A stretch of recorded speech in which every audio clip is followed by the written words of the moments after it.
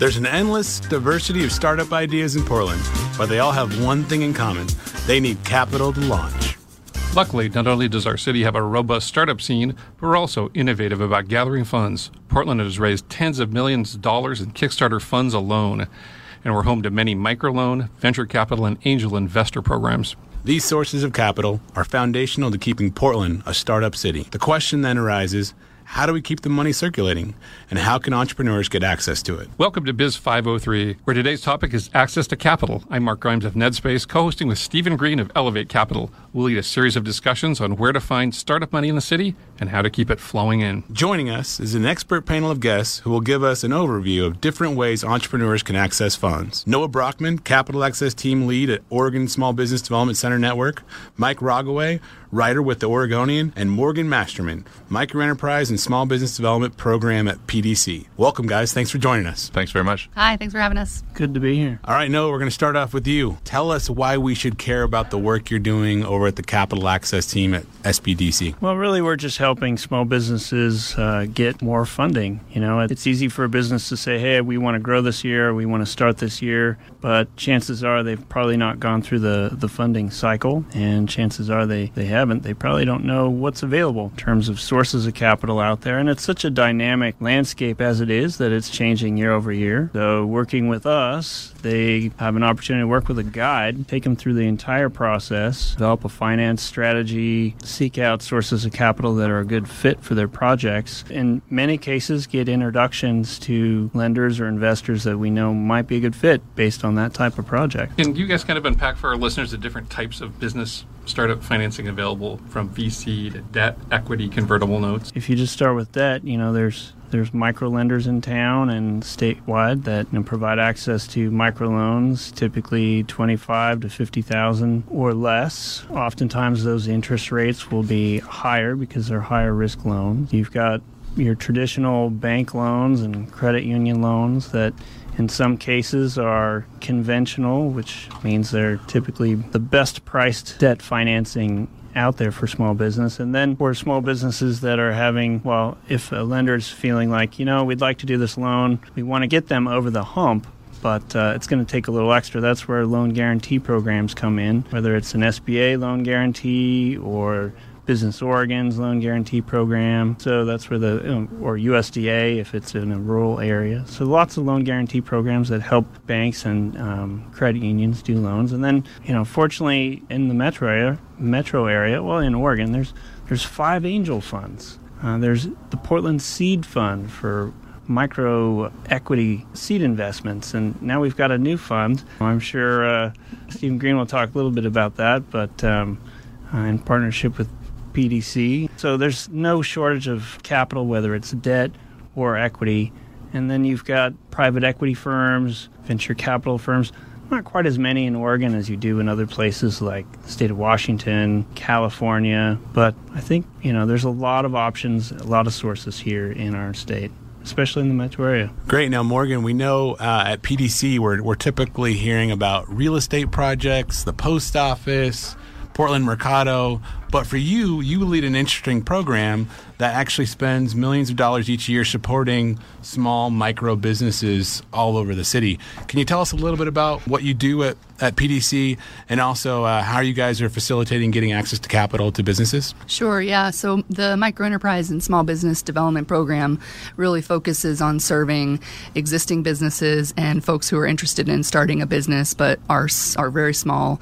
Microenterprise is defined as someone who's one person or up to 5 employees, and we work with them, connecting them to several nonprofits throughout town that provide one-on-one tailored technical assistance. Could cover anything from marketing, creation of a business plan, helping them to become loan ready if that's appropriate for where they're at in their business, helping them with credit, build credit, or repair bad credit. Those sorts of programs are what we're working with. We're really focusing on providing services to disadvantaged businesses in the city. So we're focusing on helping close equity gaps and working with communities of color, low-income business owners, and those folks in certain neighborhoods in Portland that haven't been typically served by the city in the past. Which is fantastic, because back in the day, like 10 years ago or more, PDC was about kind of building construction and awning betterments, so to speak. Yeah. I mean, what evolved in that to now make it realizing they need to dig deeper into helping these entrepreneurs and founders and small businesses? Yeah, I think with our new strategic plan, it really focuses on closing that equity gap and trying to build wealth within the communities of color and other disadvantaged communities. And I think, we've gotten smarter over the last 10 years, certainly the last 50 years, when the Portland Development Commission operated very much differently than it does today. We're very much more focused on economic development and community economic development now. And we certainly still have a robust neighborhood and central city development departments with some great work happening there. But we've become more aware of the situation that there are a lot of barriers that disadvantaged businesses are facing, and they don't have as much access to certain products and services as the dominant culture does. And we'd like to try to help fix that if we can, and by offering these programs and prioritizing them for those folks. So, Mike, you get to be a storyteller and talk about these amazing startups and founders that we have here in the city. Tell us a little about what you hear from them about access to capital. Well, it's a dramatically different story, Stephen, than it was 10 years ago or 15 years ago. Part of what I think we should define first is what a startup is. And a startup is conventionally a high-growth company. It's a company that has really huge ambitions. I think in Oregon, we tend to think of a startup a little bit differently, more as any kind of entrepreneurship. Any kind of small business can be a startup, too. I think by historic standards, this is a really good time to be having a startup. Interest rates remain low, and we have more venture capital flowing into, as Noah said, we don't have a lot of investment funds within the state, but we have more flowing into the state than we've had in a long time. $226 million by one count last year, which doesn't measure up very well against Washington or California, but compared to Oregon's historical standards, it's doing very well. So we have a cluster of pretty well-known companies like Urban Airship and Puppet Labs and Acton Software that have gotten big rounds, and then sort of a next generation of companies like Sapproved, which are Opal Labs, Lytix, are posting bigger rounds now in the startup community. And then below that, you have several smaller sort of tiers of funding, starting with, as Noah mentioned, all the angel funds and microequity investors, things like the Oregon Angel Fund, which has been every year substantially increasing the amount it invests. And then new things like Elevate, 10 Branch, some of the money that's come from selling companies in the state that have done well is going back into new companies. What do you think that we need to do as a startup community to attract more funds? I mean, like you said, we're kind of behind Seattle, behind the Bay Area. We always are. We've been that kind of flyover city. What's that going to take? So, except in really bad economic times, I think,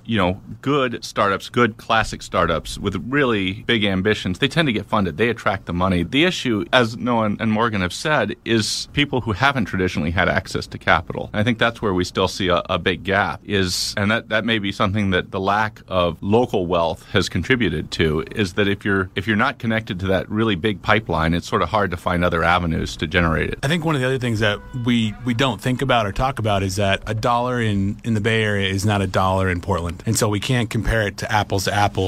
Portland's a lot more capital efficient when it comes to using capital here.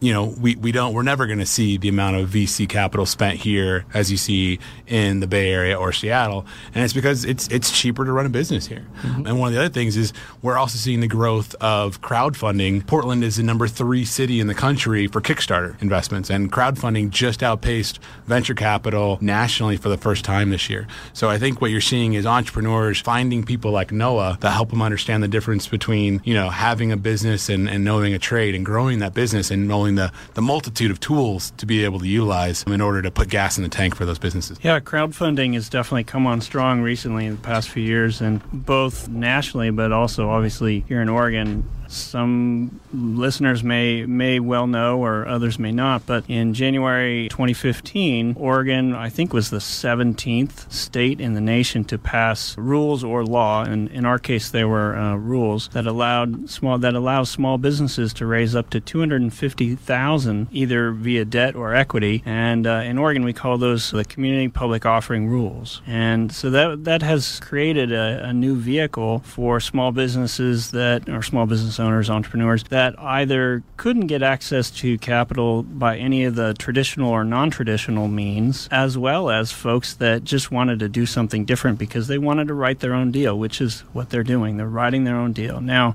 some of the challenges with that is if they're a startup already, they have to educate people, potential investors, about the Community Public Offering Rules as well as their business. So that could be kind of tough. If they're an existing business, they have a following, it may be a little easier in some cases. As we've seen across the state, we've had a few success stories. Red Wagon Creamery in Eugene, they raised their maximum, and they were the first company in Oregon using the Community Public Offering Rules to hit their minimum. So we were all excited for them to see that, and there are other companies doing the same. So I think it's going to be a good tool, and especially as investors, any Oregon resident can invest up to $2,500 a year using these rules. As people get more familiar, more comfortable with it, I think we'll see more utilization. That's great. So I think Stephen would agree that in general, we talk to a lot of startup founders and entrepreneurs, and for the most part, they really shouldn't be raising money. They shouldn't be trying to go for seed fund or angel funding. They should be trying to grow a real business, because ultimately, even if you do raise $1 million, it still has to become a real business. That's not the win. Getting the money isn't the win.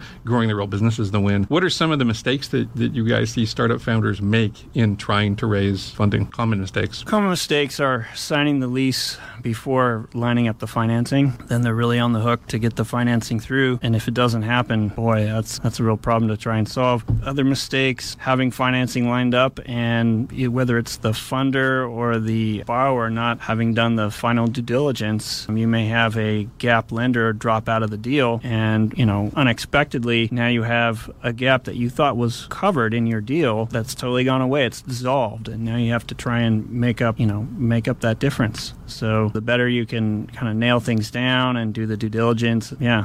Okay. Morgan, have you seen some other kind of common mistakes with companies? I would say I probably have less to add there around common mistakes, but I can talk to, I think, some of the barriers that people face around trying to access capital. And I think one of the biggest ones is probably credit history. With the businesses that we're working with, a lot of them don't have any credit history. Some of them are fairly new to the U.S. and don't have that backlog of credit. Others have had, bad debts in the past and are trying to work to improve that. And so we've got several programs in town that can offer support around improving credit to try to get them to be bankable. I would say that's the end goal, if that's what's appropriate for the business. So that, I think, is probably one of the things that folks can kind of watch out for, is really making sure you understand what you can do to help improve your credit and what things to stay away from. I think one of the other things is, this is kind of a contrarian point, I think, is that as a founder, you quantify things and you focus on things that are quantifiable. And so it's easy to say progress is being made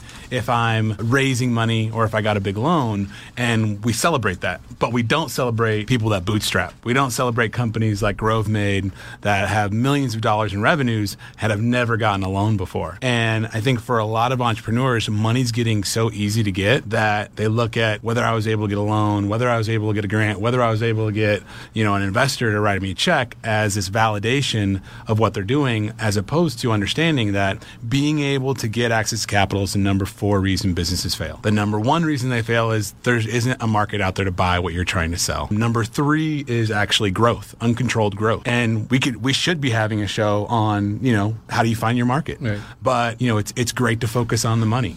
And, that's one of the things that in this mix of Kickstarter, crowd supply, the CPO that we're not talking about is we're making it easier to get access to those funds, which I think takes a lot of entrepreneurs' eye off of the ball of, am I building a great business? It's interesting talking about crowdfunding. We've had 3 really big success stories in terms of dollars raised in crowdfunding, but none of them were successes in business. You look at the Elevation doc, you look at the Coolest Cooler, or the people behind the Ruka speak. speaker, Carbon Audio. They all got overwhelmed by their businesses, two of them for the same reason. The demand was just more than they could possibly meet. It all sounded really good on paper, but Stephen, you say uncontrolled growth is one of the issues. I think if you're going to go the crowdfunding way, you really need to understand what you're getting into and sort of map out what you want from it and what you don't. Kickstarter's made for projects. It's not made to build businesses. And I think, we're going to be hearing later today from one of the local firms that I think helps makers scale appropriately and helps them understand one of the fundamental things about being an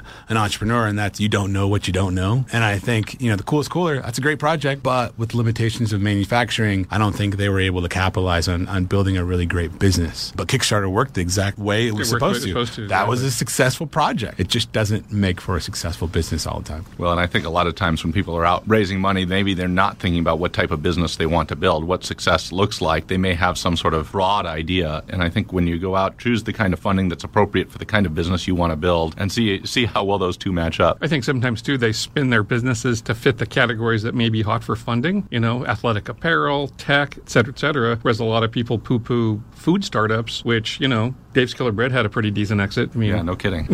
Got a $3 billion company on the coast that makes cheese. Yeah, and I think that's something else to be considering is, if you are building a food-style business, do you really want an equity investor and give away a substantial share of your business when you may not need that kind of funding? Maybe borrowing a little bit of money is fine. You've got some assets and some collateral probably. So I think that's the great thing about having someone like Noah and what they do over at his team is helping people understand the multitude of tools that are out there and which one fits the time horizon and really the plan for the business. So what are you guys seeing kind of in the near future that are some exciting things with your companies and related to access to capital? Any changes coming that you can share with listeners? Changes are coming. I can share that. I think I can share that. It's great to see folks not only from the banking community and the philanthropy community, but also VCs come and say, "Wow, the people that we're backing don't have to be males that are generally white, generally 40 to 60 years old, and we have this amazing pool of talent that we know we can pull from that doesn't look like that." And being very intentional and active about that. Yeah, I think in terms of some newer products available, PDC just launched the Inclusive Startup Fund, and obviously Stephen's been involved in a lot of that and can probably talk about the specifics around that, but that's a really exciting product that's going to be available to minority business founders. And we've also been able to be pretty nimble, I would say, in the last few years with some products that we're working with our partners on. And we've got a mini microloan program that we're working with Microenterprise Services of Oregon on, which provides $100 to $2,500 to businesses on a pretty quick time frame, and it's really its purpose is really to again focus on that credit building aspect. And so we've been able to kind of come up with some products that are really out there to meet the needs of some gaps that we've found with the clients that we're working with. I'll tell you what I'm watching is we had $44 billion in deals, more than that, for Oregon companies last year. A lot of that money went to out-of-state investors, but some of it came back into the state. And I'm really curious if over the next 3 to 5 years, if we'll see some of that come back into other companies. I think there's a segment of it that we certainly will see come back. And that could begin to change the local funding picture and make the state less reliant on finding, sort of big investments from outside the state. I think that local funding model is probably better suited for smaller, more modest investments. We're definitely seeing local founders that have had exits that are getting re-involved both in terms of other startup companies and putting money back into companies themselves. Just like, yeah, exactly. Well, it's clear there's no shortage of ways to access capital in Portland. And next, we'll hear from a group of entrepreneurs about their experiences gathering funds when we come back.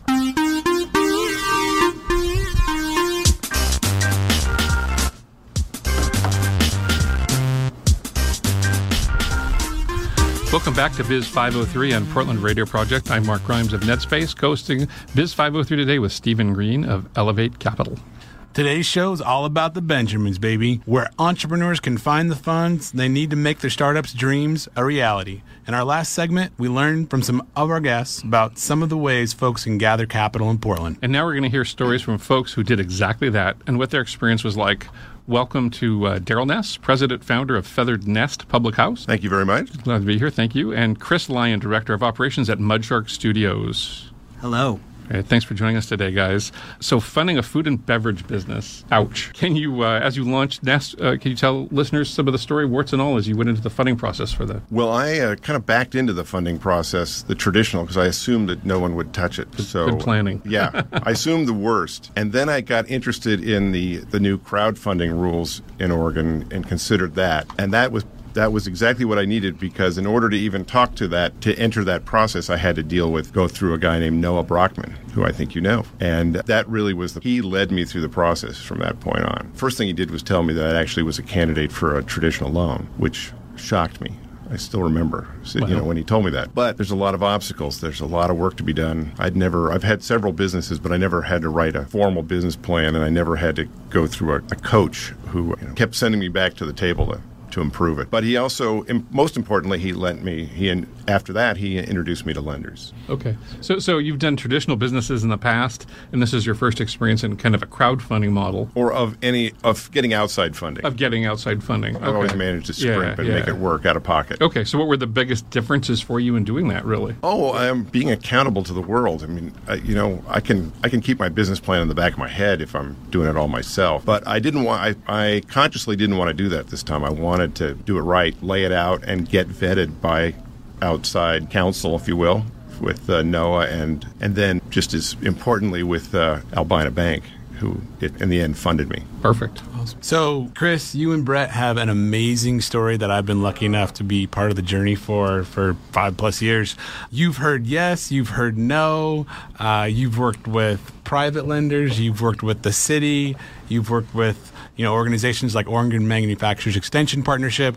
Give someone the quick and dirty of what it's been like for you and your partner. Well, it has been a process, but one that we started 5 years ago, working with Noah at the Capital Access team. When I first met Noah, I had a 18-page business plan held together with a paperclip, and couldn't figure out why none of the banks would give us a loan. After working with Noah for about 6 months, I ended up with a 50-page business plan with over 450 pages of documentation in a 5-inch binder. So we dropped those on a few desks around town and started getting calls. It was really exciting. So at the end of that week, we had 2 different offers, and we ended up working with Albina on our credit line and the PDC for an equipment loan. So Noah's the magic man when it comes to getting money in town, listeners. I think the story of Mudshark is really the story of entrepreneurs knowing how to work in the business and being amazing craftspeople, and no one ever pushing them to work on the business and how to articulate and tell that story. Right. And I think that's the key to understanding how to grow a business. Because it's easy to be the person that's, making the stuff in the back. It's different once you're hiring folks, once you're in the office and you're not on the floor.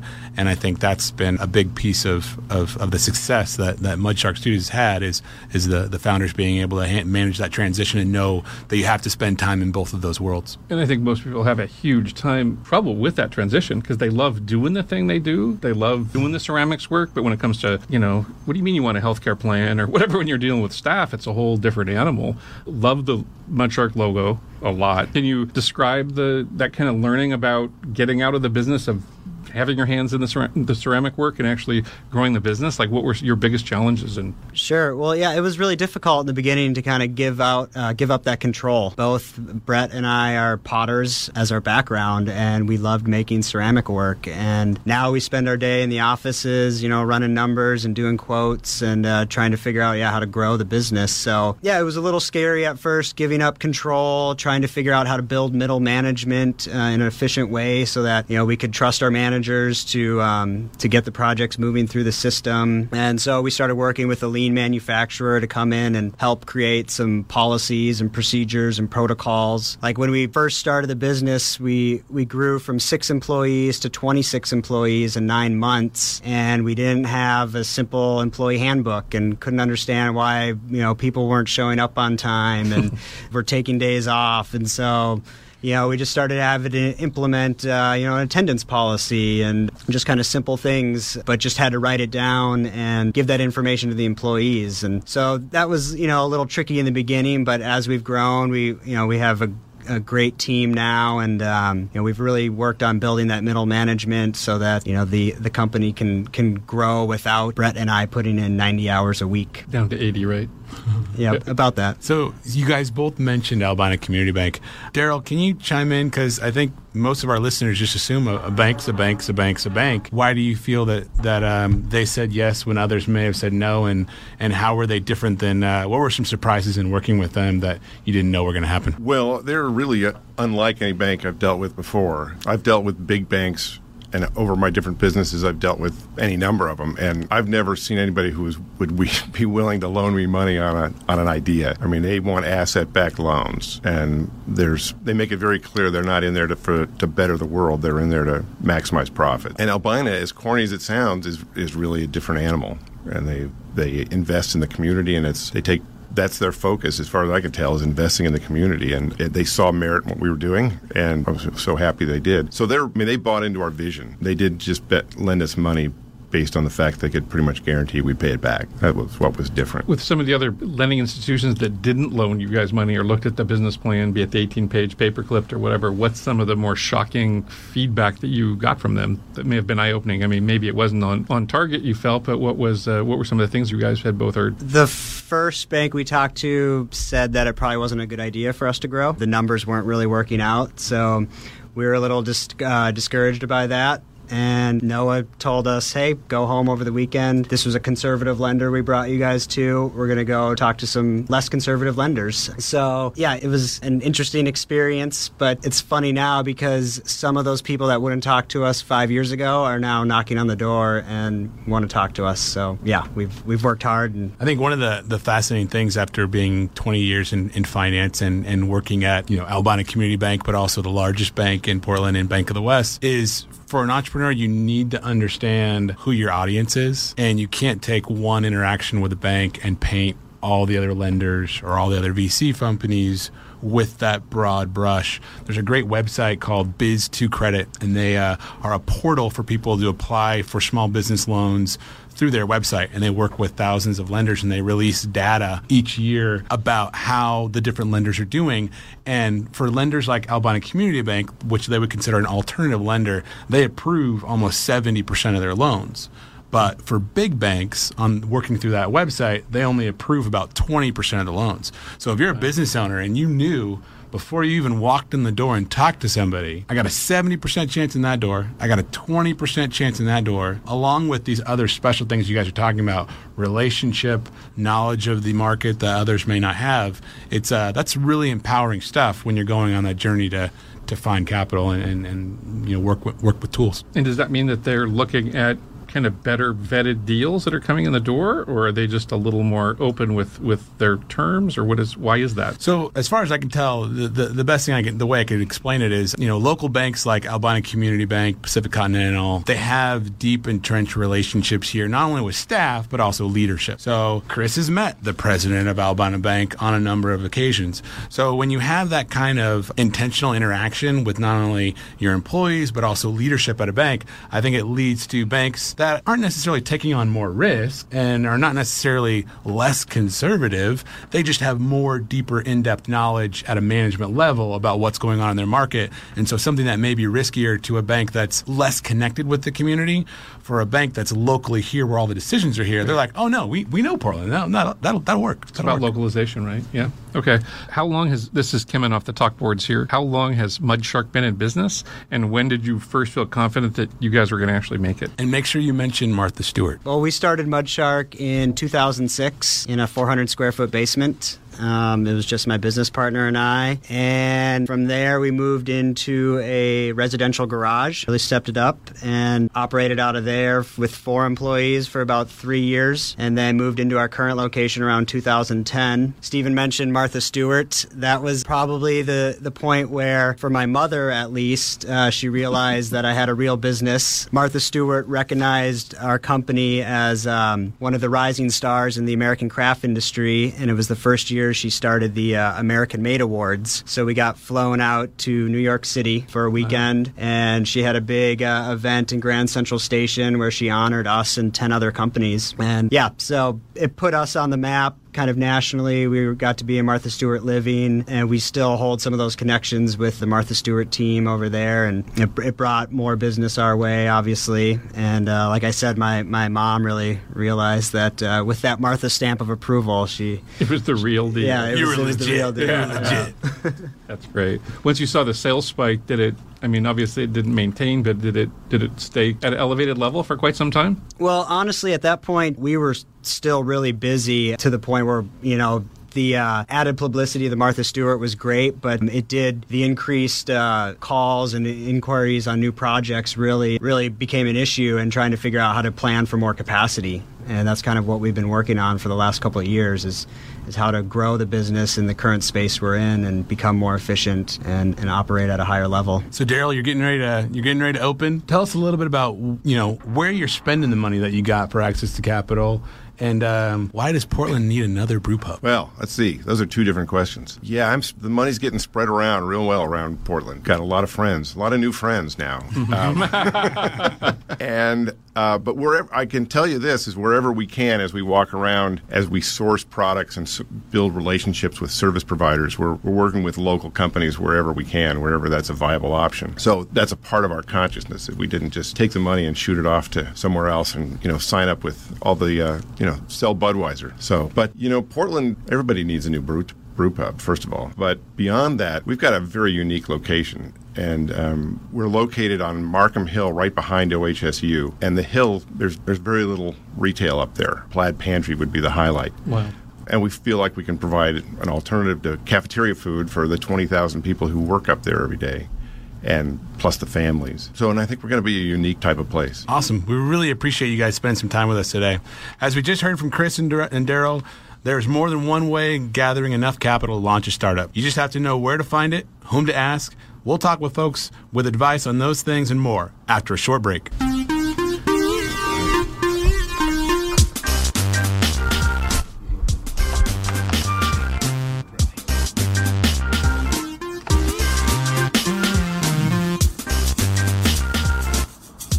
You're listening to Biz 503, a Portland-centric small business and startup talk show. Tune in Fridays from 1 to 2 p.m. at 99.1 FM for a live broadcast of the show, or stream us online at prp.fm. Thanks to our sponsor, PCC Climb. PCC Climb delivers professional training and business development, backed by the experience and size of PCC. Wherever you are in your career, Climb can help you take the next step up.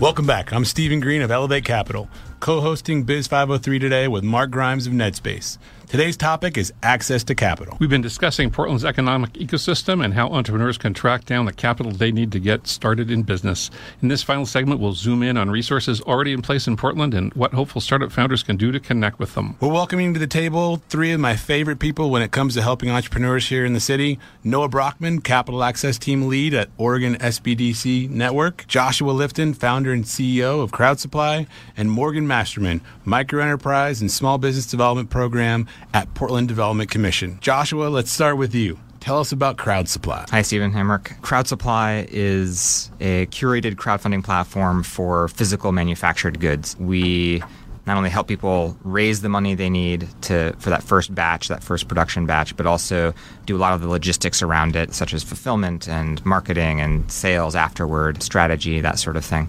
We've been around for a few years now. We've brought over 100 products to market and have the highest average funding rate and success rate of any platform out there. Crowd Supply is a fantastic local Portland resource. Can you describe, Joshua, the kind of step function as to how, when you help people raise money, how it's significantly different than some of the other out there like Kickstarter? Sure. Well, we're very hands-on, first of all. So, and as I said, it's highly curated. And so you have to meet certain criteria before you launch, and those criteria are designed to help you succeed. So it's simple things, practical things like having a good plan to get the money that you're asking for, and we can help craft that plan. Having a good plan for spending the money that you get once you have it for manufacturing. And then there are more philosophical things which go hand in hand, I think, such as being, having commitment to your community having a passion for the product itself, and respecting user rights are three examples that I often turn to. The thing that differentiates us the most from, say, Kickstarter is our 100% delivery rate. So every project that has received funding from us has delivered to their backers.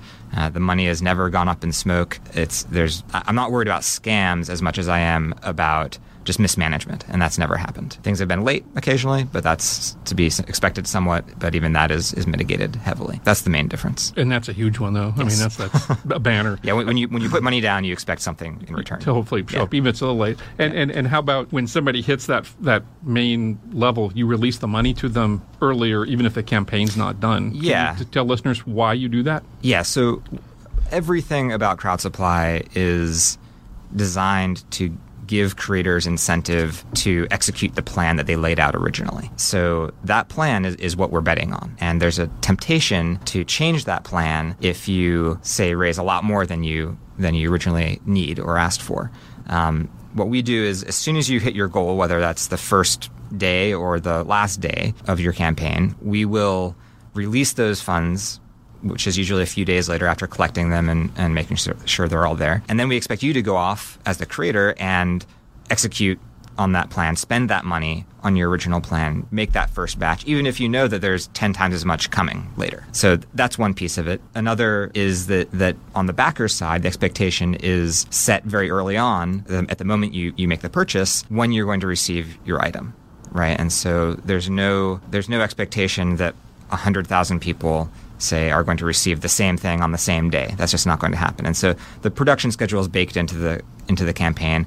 And just understanding that detail, the production schedule, is a huge quantum leap from the understanding that other platforms have about their projects. So, Noah, I know you're familiar with Crowd Supply.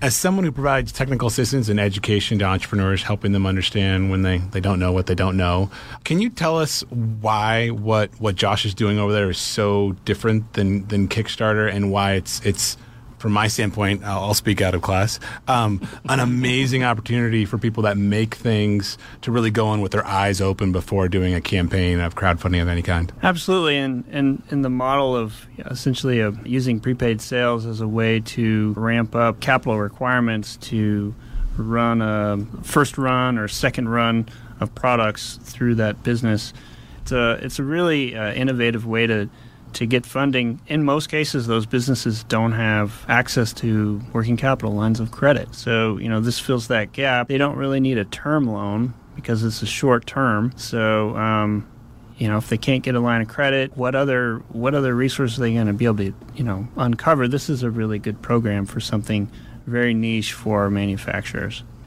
I think the other thing that I know Josh talks about a lot is instant market validation. So, you make something, you think it's cool, but will other people pay for it?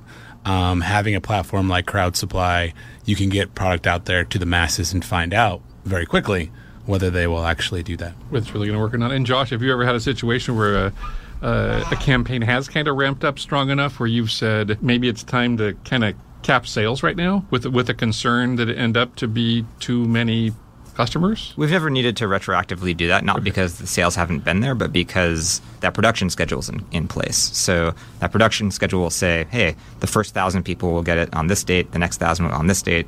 And if you're way down the line, you'll know that you'll get it a year from now. So that's never been a problem. And I think we're happy to take sales as long as people understand what they're buying. So you've got that baked in? Yes. Mm-hmm. Yeah. And what Stephen just said is spot on. Validation is the thing that I think everyone walks away from their campaign, whether it succeeded or failed, they're the most happy with that validation. The capital, of course, is necessary, but it's not really sufficient.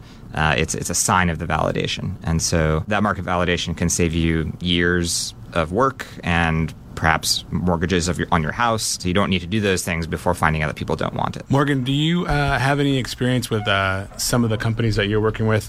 Do you see them being knowledgeable about crowdfunding platforms, utilizing them when they're in early stage? Yeah, we definitely see some of the folks in my program utilizing crowdfunding campaigns. A lot of them are using Kiva Zip actually to do the very small loans, and that seems a little more approachable for them. A lot of them don't probably need quite as much as what's probably the average size on Crowd Supply is. You're looking at probably closer to $2,000 to $5,000 in terms of these micro enterprises we're working with. So they've definitely taken advantage of that product. There is definitely a lot of work to be done to get these businesses to a place that they're ready to launch that campaign. And so I think it's important to know that there is some prep work required. It's not just, I'm going to go online, sign up, and make a quick video and go, and hopefully I'll get funded. So there's definitely some work that they can work with their business advisors on to support a successful campaign. Yeah. Josh, not to pick on you, but I'm sure you'd have loved to have done crowdfunding to raise funds for your own company, which I don't think you did. Nope. Okay. Nope. So you went the old-fashioned way, going through angels and seed funding and VCs. Yep. Describe that process. How did that work? What were some of the feedback? Obviously, it's like people were comparing to Kickstarter right away. I'm sure that they started to eventually get it. Can you talk about who got involved and how and why and what some of the interesting challenges were there? Yeah, so we started life as a company angel-backed, and then that was 3 years ago. And then last year we closed a fairly traditional small seed round of just under $1 million. That was led by the Portland Seed Fund. We had some investors from Bend in the form of Seven Peaks, some investors from the Bay Area and Boston as well. Most of them were VCs, a few angel investors. And it is somewhat ironic that we weren't crowdfunded, but the fact is that the regulations around equity crowdfunding, which is what that would have been, weren't in place, and still, frankly, aren't quite in place yet, I think. But I think all of our investors are really well aligned with us in the sense that they realize that what works, our job is to help creators be as successful as they can be, and that's our success as well. So it's very much making sure we hit those three metrics that I talked about: the delivery rate, keeping that as close to 100% as we can, the average funding, which Morgan, you're right. It's our average funding is over $50,000 right now, and then being as successful as we can with having as many projects hit that funding as we can. And right now, I think it's close to 60%. So helping those creators achieve their hopes and dreams is essentially the same as furthering our cause as a company. That's the business model, right? That's exactly. The entire business model. Yeah. When it comes to defining investors and what is meant by the term smart money, can you share with listeners what that really means? Smart money, from where I stand, smart money is actually everything except for the money, right? I mean, the money is great. It's the people behind the money that are going to help you, right? And how are they going to help you? Are they going to go to bat for you? Are they going to make introductions for you? Are they going to help you realize your deficiencies and fill them? All of those things have been incredibly helpful for us, and all of our investors I consider to be smart money. So, Noah, you work in the world where all of these tools exist. If I was king for a day, I would imagine that at some point a bank and Josh are going to kind of figure this out and say, hey, we do loans, but we don't know if people are going to make any money, and you help businesses validate whether people will buy what they're trying to sell. We should partner together. We should get together, and then you can tee up the people that we will eventually, give loans to as they scale. What do you think about that? The future of how all this kind of comes together as kind of a access to capital gumbo. Oh yeah, we love the gumbo, and there's no shortage of ideas and opportunities to connect and compare notes. And I think, as we mentioned earlier in the show, it's a very dynamic landscape in terms of programs that come online, funding that shows up in town.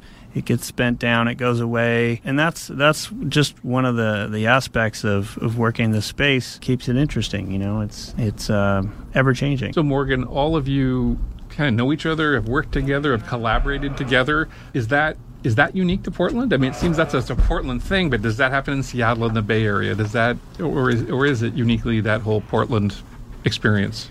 I think think it's probably a little bit unique. I'm sure it exists elsewhere, but we've definitely spent a lot of time building out a network where we meet as partners in trying to accomplish the same end goal with our business clients.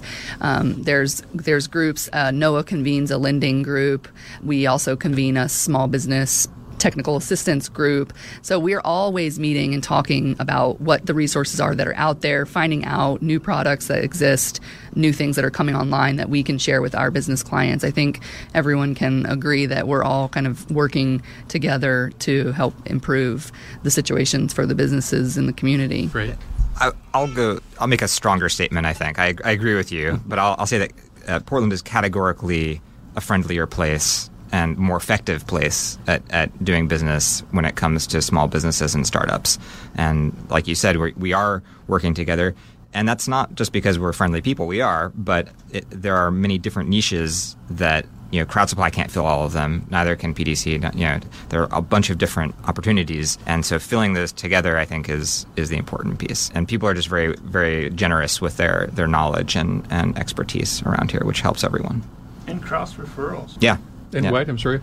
Lots of cross referrals and leads generation from partners or peers or colleagues that, it's like, hey, we can't do this deal. It's not really a fit for us, but we think it's a better fit for what you guys are doing over there. And you see a lot of that. I think Portland is a place that really is about relationships and collaboration.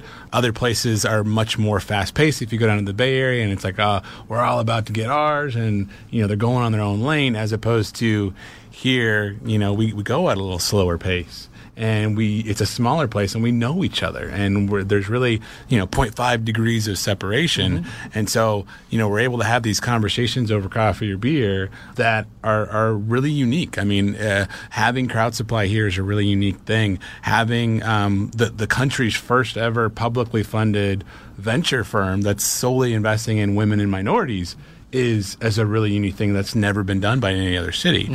And so I think it's because we have this perfect mix of big and small and amazing human capital here that allows these kind of ideas to not only germinate but grow and take hold. And the DIYers that want to push things to the edge that have never been done before.